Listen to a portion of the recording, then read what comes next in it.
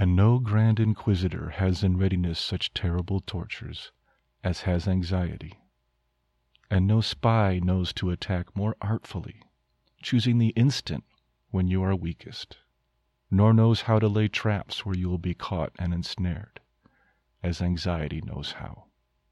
And no sharp-witted judge knows how to interrogate, to examine you, as anxiety does, which never lets you escape, neither at work nor at play, neither by day nor by night. Soren Kierkegaard, The Concept of Dread, 1844.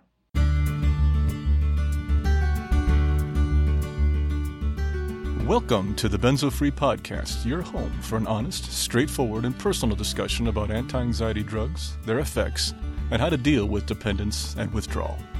Whether you have taken benzodiazepines, Z-drugs, or any other tranquilizers, know someone who has, or you just want help dealing with chronic anxiety and insomnia, this is your podcast. I'm your host, D.E. Foster, author of the book, Benzo Free, The World of Anti-Anxiety Drugs and the Reality of Withdrawal. I'm so glad you joined us today. Please stick around and let me bend your ear for a few minutes. It just might feel a little better on the other side.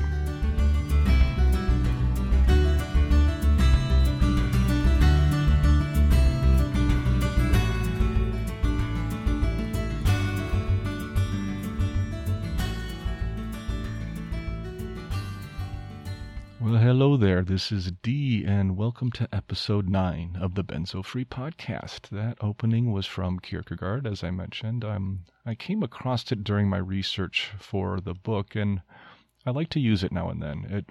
I first saw the quote in a book by Scott Stossel. It was called My Age of Anxiety. If you are looking for an excellent book on anxiety, you might want to check this one out. It's really worth the read.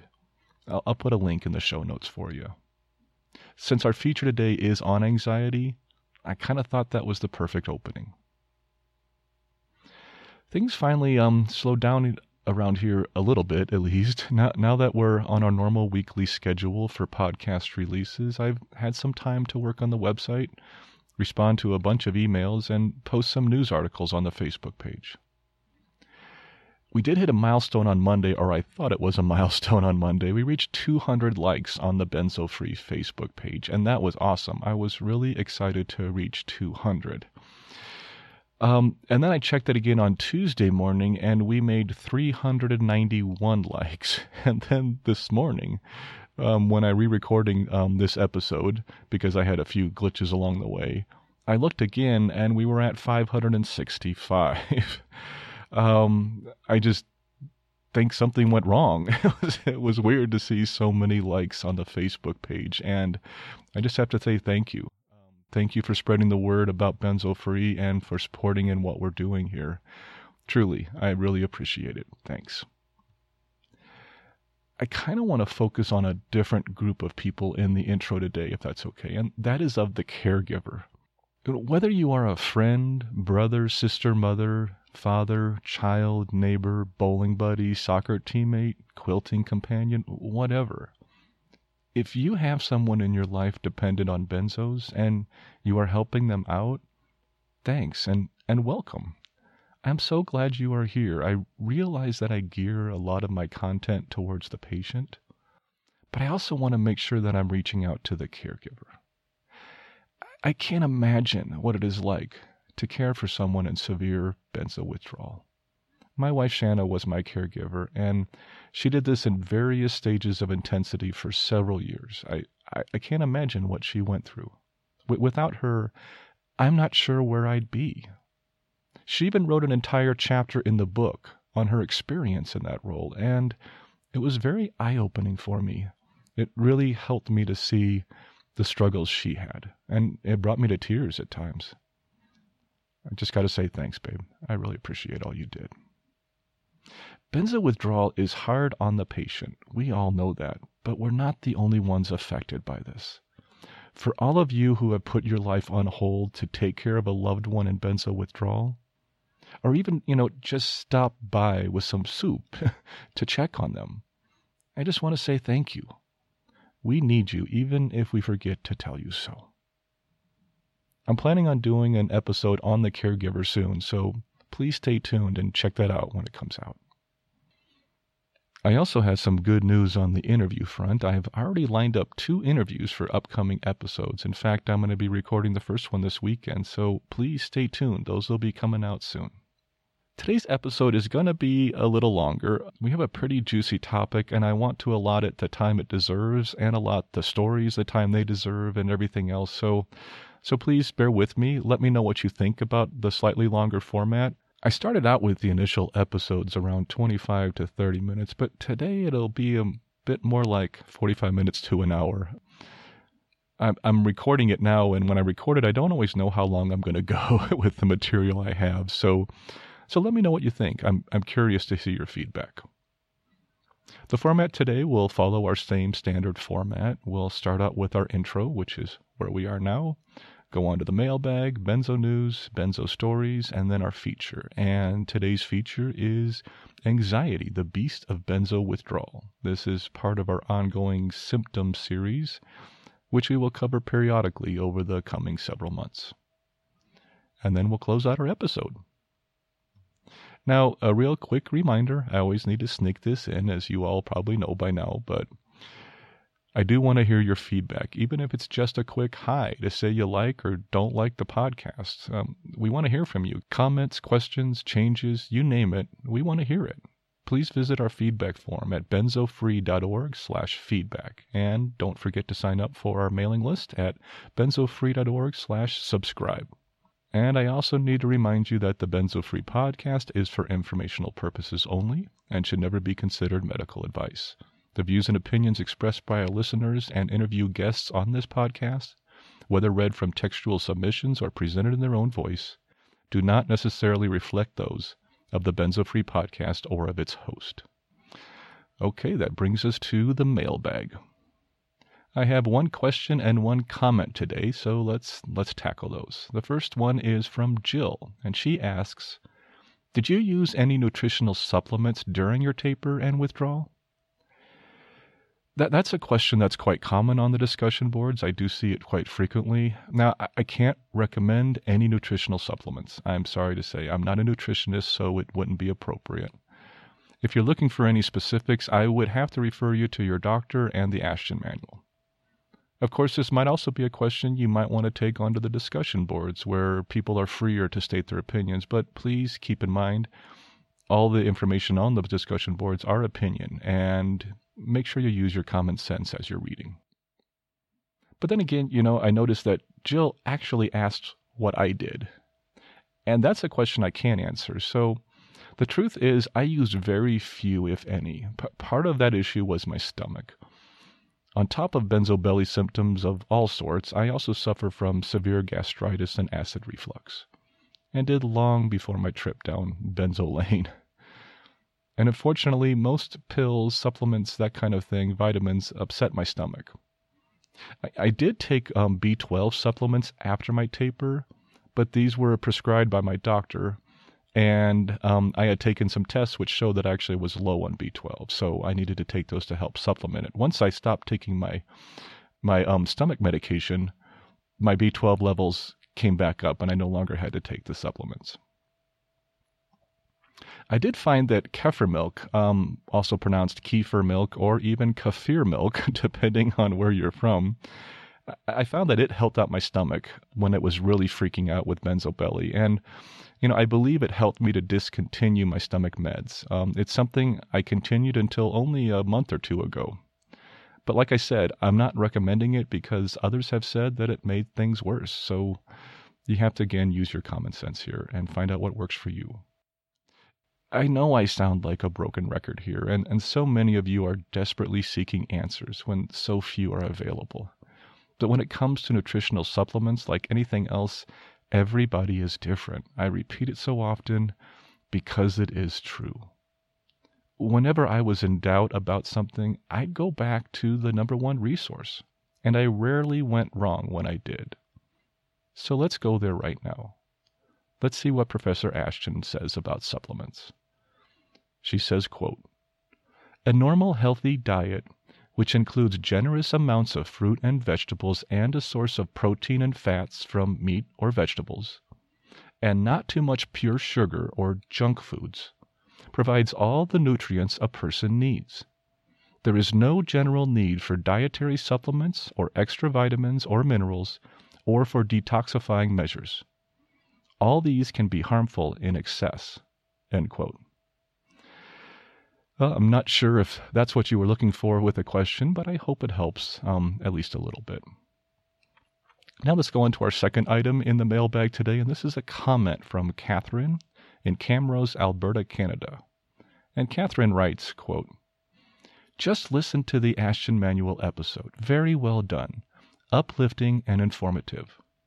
I had one comment where I felt a bit thrown by a term you used, which was you were grateful to Dr. Ashton for your sobriety. I'm sure you're aware of the community's sensitivity to addiction language, and please forgive me if I've forgotten any part of your bio and you also had a struggle with alcohol. Perhaps there's perfectly good reason from that possibility you use sobriety to describe where you are now, but I did find it triggering as alcohol addiction is not in the same category as prescribed benzo dependence.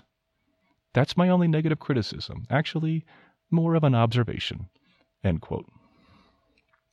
Well, thank you, Catherine. That was a great comment, and I really appreciate you letting me know. Here's my response to that. First off, I did not mean to imply anything by the sobriety comment. It's part of my vocabulary, and it probably just came out during the recording.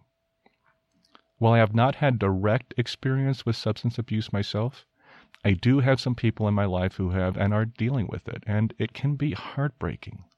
So yes, the terminology is common to me, and that's probably why I used it.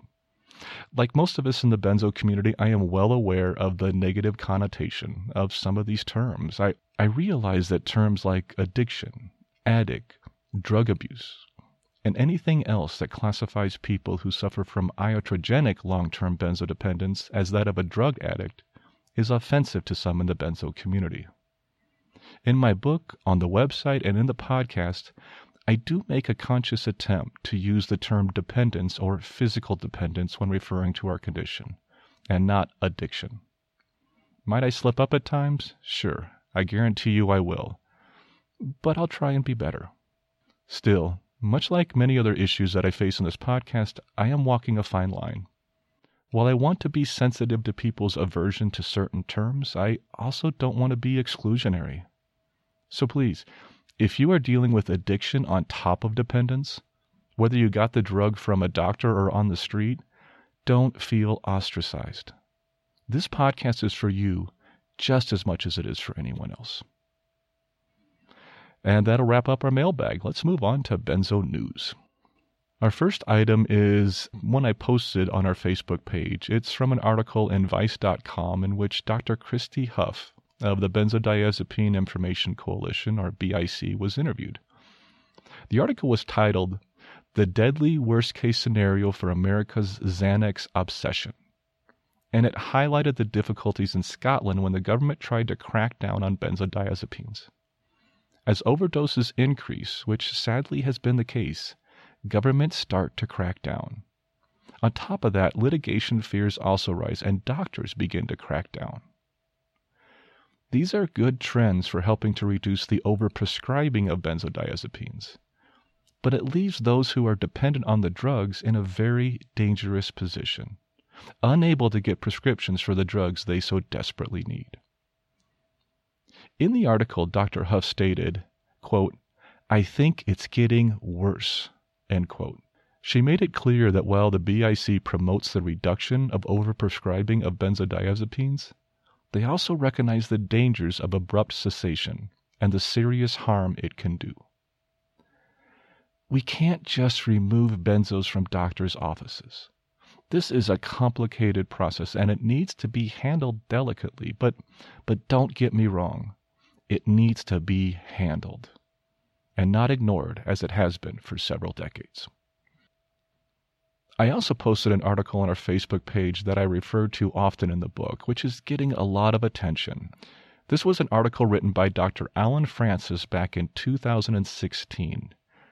It was originally published on Recovery Brand's Pro Talk Pro Corner, but I used the reprint on the HuffingtonPost.com for our Facebook page.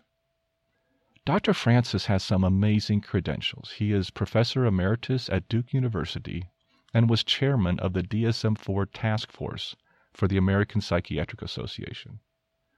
Along with excerpts of the Ashton Manual, I would often bring in a copy of this article to my doctor visits when I was going through withdrawal, and it made a difference. Doctors believe other doctors, especially ones with strong credentials, and this one really fit that bill. The article talks about the dangers of benzos, and he doesn't pull punches. He states that benzos harm in 3 ways. 1, deadly overdoses. 2, painful and dangerous withdrawal symptoms. And 3, day-to-day impacts on brain functioning. He also raises awareness of the increasing dangers of benzos in the elderly community. In the article, Dr. Francis says the following about benzo withdrawal. He says, quote, "Benzo withdrawal is a beast, often terrifying, sometimes dangerous, and almost always drawn out over a very long period of time." End quote. In my book, I stated that I cried when I first read this article, and I cry a lot now. This whole returning emotions thing really gets the better of me sometimes, and I did that when I first read this. See, Professor Ashton, Professor Lader, and so many others have been raising the alarm bells of benzos for decades. But this was the first article I came across in my research for the book, written by a top-notch U.S. medical professional, who came out and said it.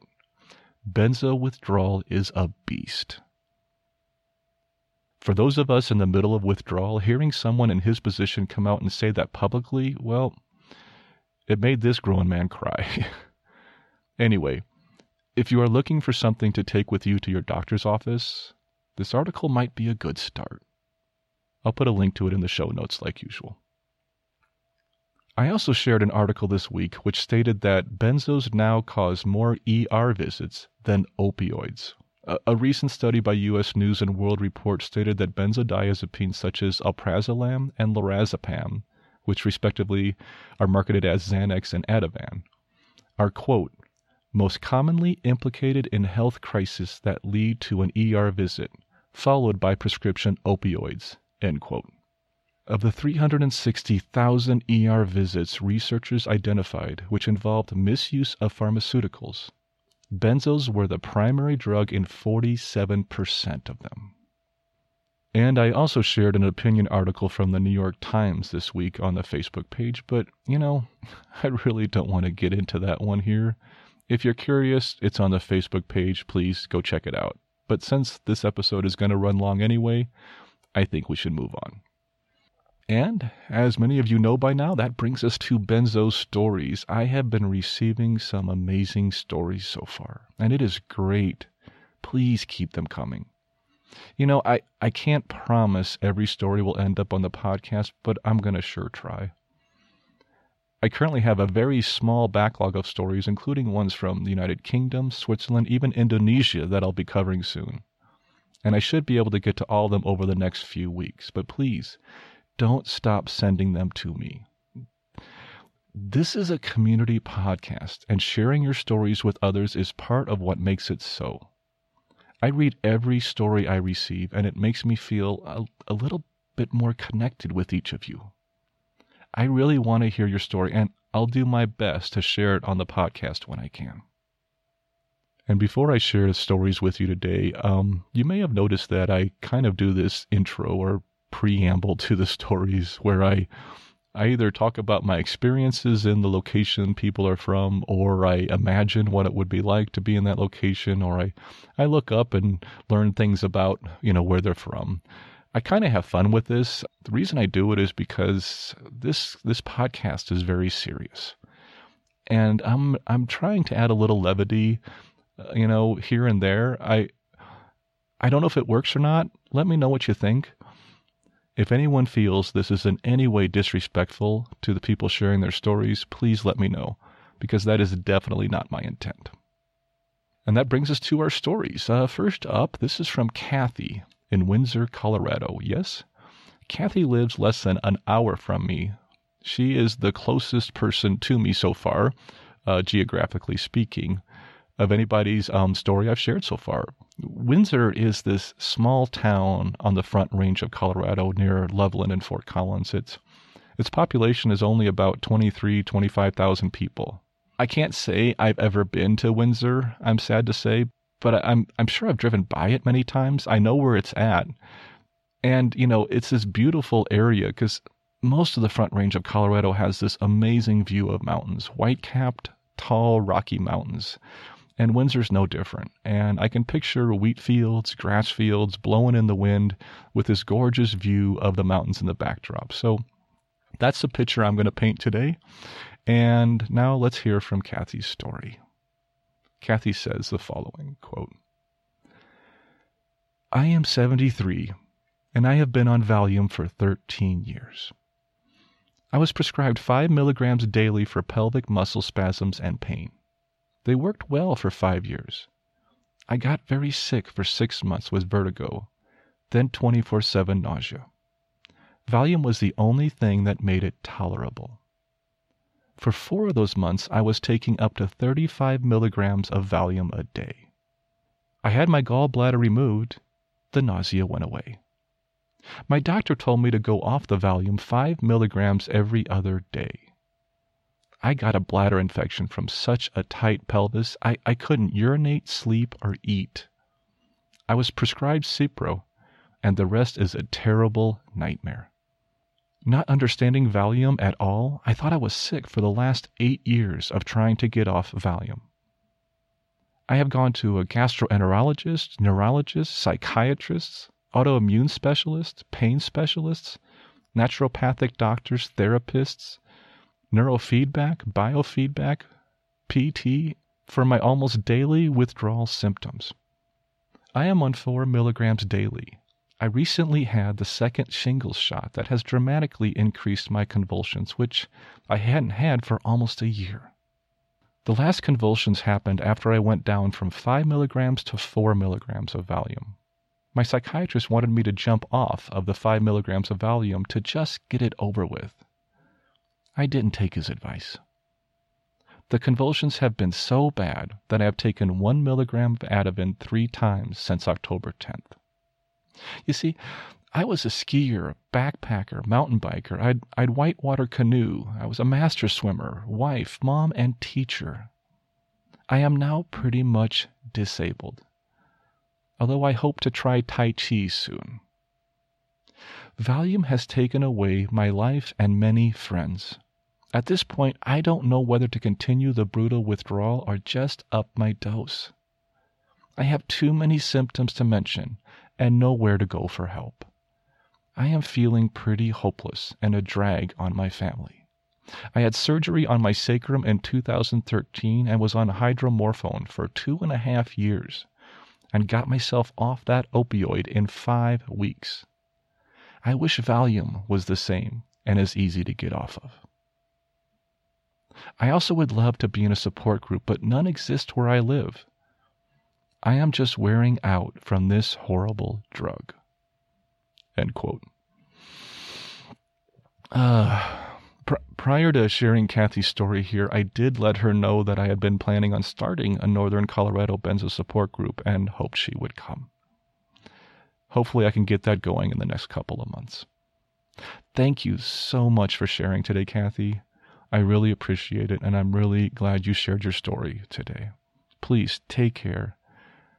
Keep in touch, and I hope to see you soon. The second story is our first audio story. Yay, I am excited for this. This is the first story that you will be able to hear in the person's own voice. Jeff is from Winfield, Illinois, and has been part of Benzo Free from October of last year. Now, that may not seem that long ago, but since I only launched the website last September, that's pretty long. We have corresponded from time to time, and I encouraged him to share his story for the podcast, which he graciously agreed. Now, as with many of the audio files submitted to me, there will be some pops on the recording which I was unable to clean up. But Jeff has a great voice for radio, and I think you'll really enjoy hearing his story. Now, of course, even though he is going to be the one telling you his story, I still get to paint the picture. So let's take a look at Winfield, Illinois. I actually spent my grade school years just outside of Chicago, in the town of St. Charles, which is practically next door to Winfield. The whole area of West Chicago is just beautiful. I really miss that area. One of my favorite memories growing up there was the Museum of Science and Industry in Chicago. Every year in grade school, we would take a field trip into downtown Chicago to go visit this museum. I even went back there a few years ago, and it still is one of the best museums in the world, I believe. If you visit Chicago, don't miss it. This is a unique opportunity, not just for children, but for adults alike. And I also have to admit, not to alienate any other U.S. city, but Chicago is my favorite, hands down. Sorry, New York and L.A., I'm partial to my true love, the Windy City. Let's hear what Jeff has to say. I'm a 54-year-old man. I was first prescribed Xanax back in 1987. I had just graduated from college and had taken my first real job.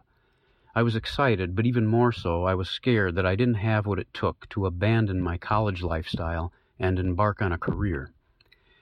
I began having very strong surges of anxiety, bordering on panic, and within a few weeks I had become rather stuck in an acute anxiety state. I was diagnosed with generalized anxiety disorder and was given a tricyclic antidepressant called imipramine, as well as a prescription for 0.25 milligrams of Xanax to be taken only at bedtime. Over the next several months, I got used to my new life, became adept at my job, and my symptoms waned. I discontinued the antidepressant, but I continued to take the 0.25 to 0.5 milligrams of Xanax every night at bedtime, and never stopped. When I look back over all the years I only used Xanax at bedtime, I don't really feel like it had any detrimental effects on me, other than feeling groggy when it was time to get up in the morning. I'm sure it had other negative effects, but nothing particularly disabling or uncomfortable. I do know that I was emotionally dependent on Xanax to fall asleep every night, and there must have been some degree of chemical dependence as well. During the coming years, my anxiety would flare up from time to time due to stressful life circumstances, and as the situations resolved, my anxiety would always go back into remission. In 2010, I had some marital and job problems, and that old anxiety made a predictable return. My doctor recommended increasing my Xanax use, and for the first time in my life, I started using it during the day. I didn't think much of it at the time. I was grateful for the relief it provided, and my doctor clearly felt that I could benefit from it. Over the next several months, a powerful physical dependence took hold, but I was completely unaware of what it was. I just continued treating my escalating anxiety with more Xanax. It was during the fall of 2011 when I entered into a different state of being. From that time forward, I was out of my mind with constant fear, terror, and anxiety. I was in that fearful state around the clock, and I was having to get up during the middle of the night to take additional Xanax, only to wake the next morning in utter terror. Of course, I was in a miserable state of tolerance withdrawal, but I had no idea what that was. Several times over the next 5 years, I asked my psychiatrist if the Xanax could actually be causing my symptoms, and he assured me this was not the case, and that I needed weekly counseling. I did weekly counseling for over 2 years, and my counselor was puzzled as to why I was not making any progress. Even though my life circumstances were settled and stable, this feeling of constant fear raged on, and I was barely functional on any level. Neither my psychiatrist nor my counselor recognized the signs and symptoms of severe tolerance, and I was given many additional medications for my, quote, severe treatment-resistant anxiety, end quote. Finally, in January of 2017, I conducted massive research on benzodiazepines and became fully aware of the devastating harm these drugs had been causing me for years. I discovered a huge online community of people whose stories corroborated my own. I was immediately determined to get off the Xanax. I was in such severe tolerance withdrawal, I didn't feel that a slow, symptom-guided taper was possible, as I was not able to stabilize at any dose. I controlled the rate of my 4-month-long taper, which is quite rapid among those in the know. This may have been a mistake. My symptoms are almost entirely emotional, mental. The fear and terror are by far the worst symptoms and are completely crippling. I also suffer from severe cognitive disruption, and mental fatigue and derealization are staggering. I lost my job 2 weeks into my taper and have not been able to work since. My wife and I have sold our home, and we have separated, and I'm living with my parents. In summary, I have lost my health, my career, my home, my finances, and by the time this is over, I may have lost my marriage. Benzodiazepine withdrawal syndrome has all but destroyed me.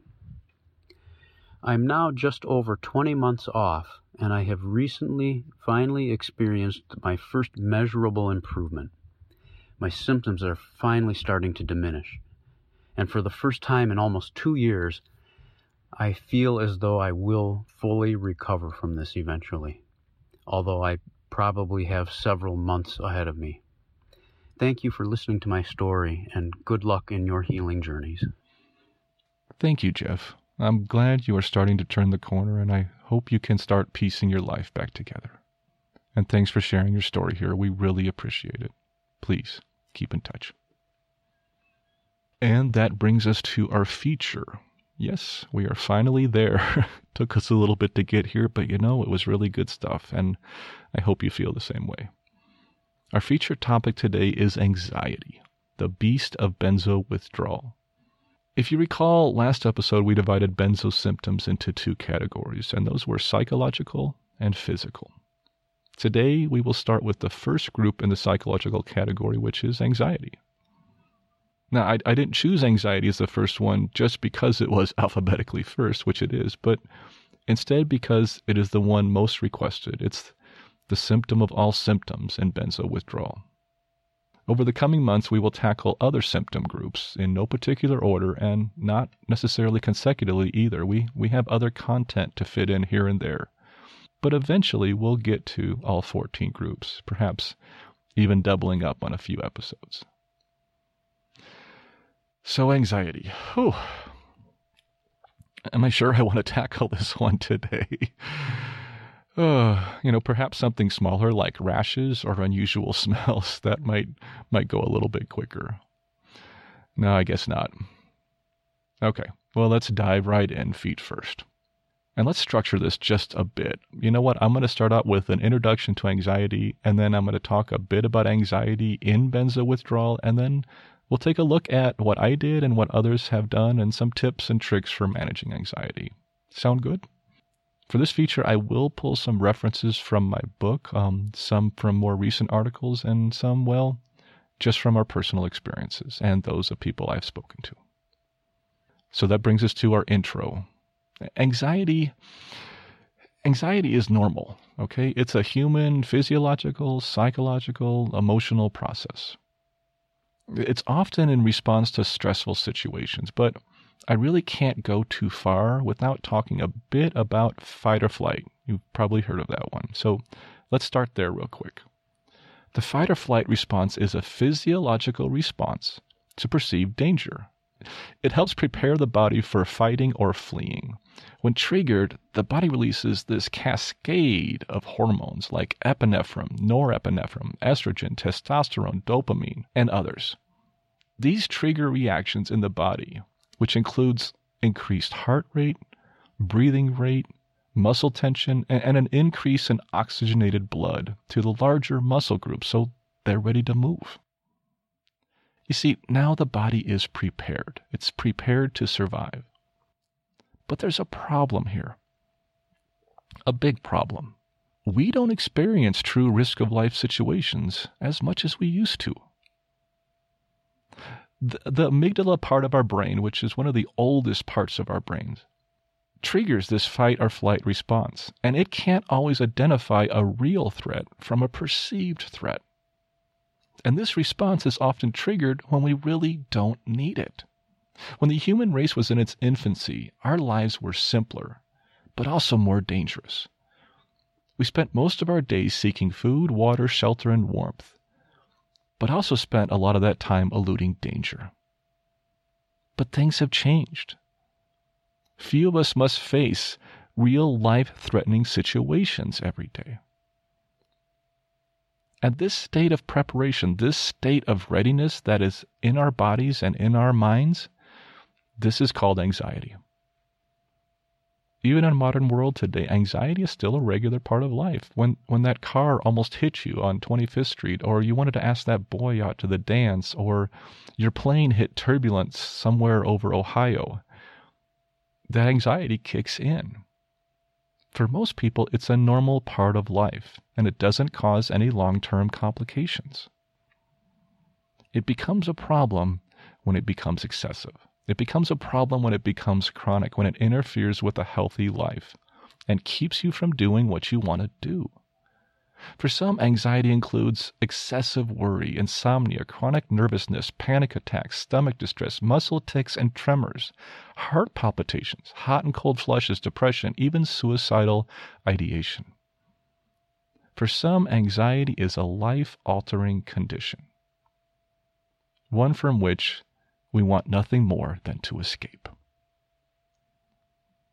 The author David H. Barlow said in his book, Anxiety and Its Disorders from 2002, the following quote, "Anxiety kills relatively few people, but many more would welcome death as an alternative to the paralysis and suffering resulting from anxiety in its severest forms." End quote.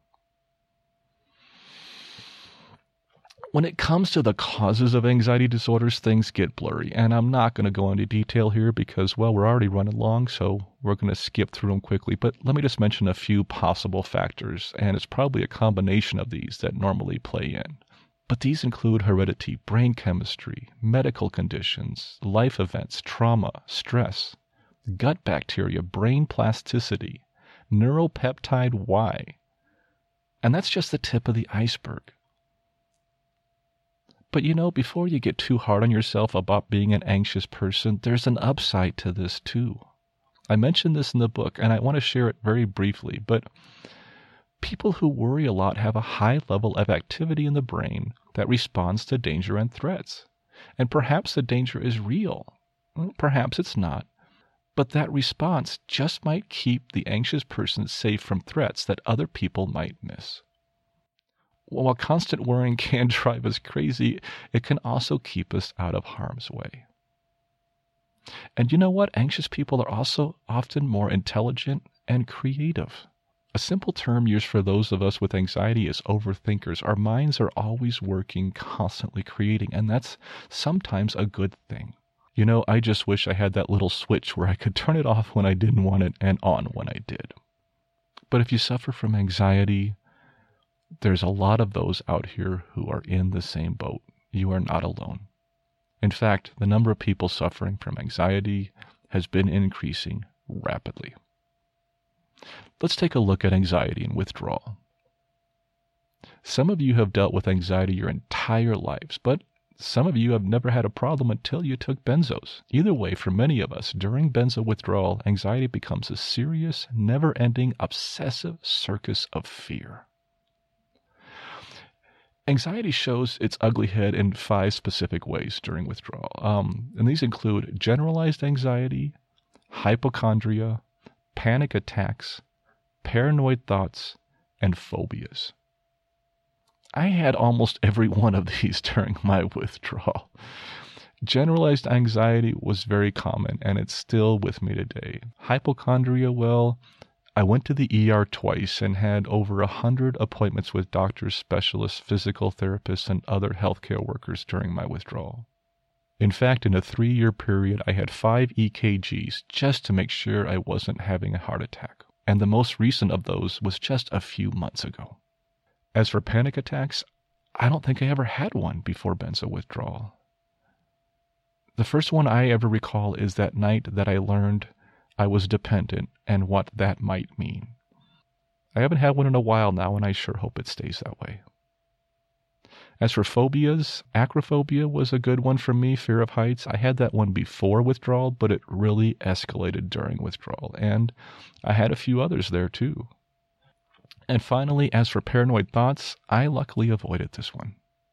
But I also had a pretty stable home life with a loving and caring spouse, and I'm sure that helped a lot.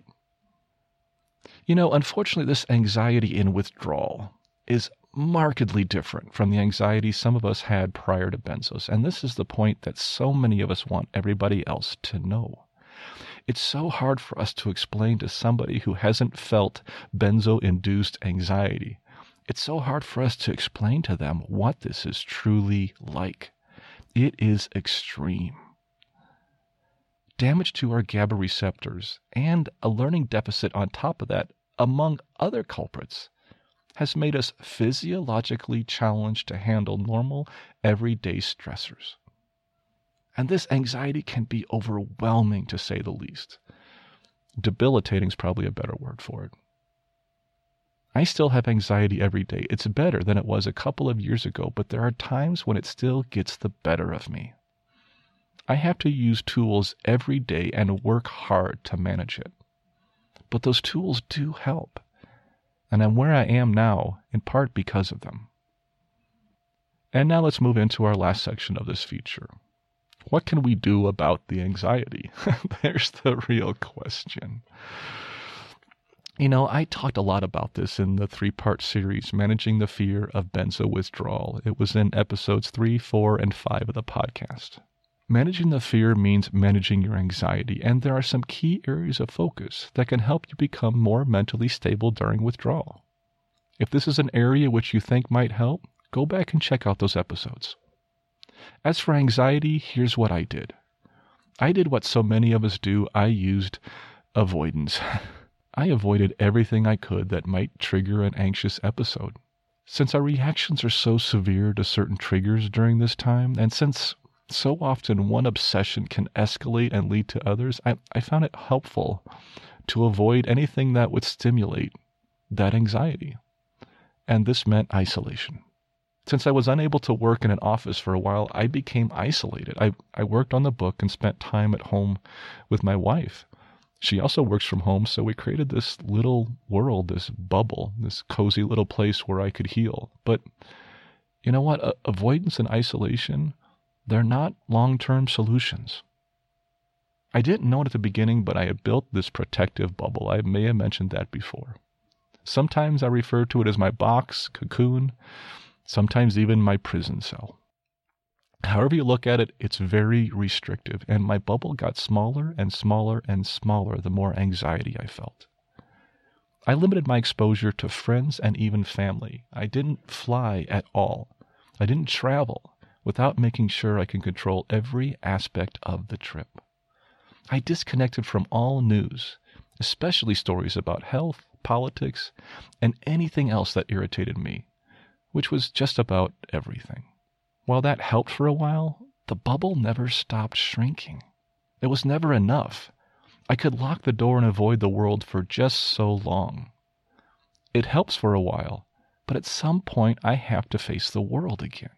I finally made the decision that I needed to grow my bubble instead of shrinking it. It's a struggle at times, but I just keep reminding myself that I'm retraining my brain so it can handle the real world. It's my own little version of exposure therapy. Hard work and the right tools got me where I am today. It's really that basic. Here's what worked for me. Please remember, though, these are mine, and they work with my values, my sensibilities, my belief systems. Yours might be completely different, and that's fine. Use what works for you. First and foremost for me was mindfulness and meditation, something I practice to this day. In my research, I discovered repeated studies touting the effectiveness of meditation. So I now have been meditating for over 5 years. I try to do it every day. I miss a day or two now and then, even a week occasionally, but I always return to it and try again because it makes a difference. Even my wife notices on days when I haven't meditated. I also tried yoga. I've not been as consistent at this lately, and I need to be, but I was during my withdrawal, and it really helped. I've also disconnected, and this was a big one for me, and it kind of went hand in hand with isolation, so you got to be careful with this too. But first off, I've reduced screen time significantly. I am rarely on my phone. I've reduced my TV and movie watching from probably 4 hours a day to close to 1 hour. And I'm only on social media for Benzo free. I almost never post anything on my own Facebook page. Instead, I read. I take walks. And I spend time with my friends and family. It's very hygge of me. Yes, hygge. Hyggge. If you don't know, look it up. I probably uncovered over 100 useful tips for handling anxiety during my research. I was even thinking about writing a small book about them, and I might do that someday. But these things aren't hard to find. Just do an internet search for anxiety tools, and you'll find several useful lists. Many of the tips are backed by science and studies. These include gratitude exercises, journaling, singing and dancing, reading, volunteering, walking, and so many others. You know, I'll probably dedicate an upcoming episode just to this list. If this is something you'd like to hear, let me know. Remember, your withdrawal is a marathon, not a sprint. Every little thing you can do along the way helps. And it builds, and it's another tool for you to put in your toolbox. These things matter, and they make a difference. In closing, I just want to say, anxiety is real. Anyone who has suffered it can tell you that. And anxiety during benzo withdrawal, well, as I mentioned in the book, it's like anxiety on caffeine, speed, and cocaine all at the same time. If this sounds like you, protect yourself. But also know when enough is enough. Take responsibility for your healing and slowly start to get back out there to face the world. It's an amazing, colorful, beautiful, scary, and exciting world, and it's just waiting for us. You're going to get through this. I truly believe that. And that brings us to our closing. Please bear with me for about 25 seconds, as we always do, for our disclaimer. This podcast is for informational purposes only and should not be considered medical advice in any way. The host of this podcast is not a medical professional, nor is he engaged in rendering medical, health, or psychological advice, nor any other kind of personal or professional services. Withdrawal, tapering, or any change in dosage of benzodiazepines, non-benzodiazepines, thienodiazepines, or any other prescription drug should only be done under the direct supervision of a licensed physician. Our full disclaimer can be viewed on our website at benzofree.org/disclaimer.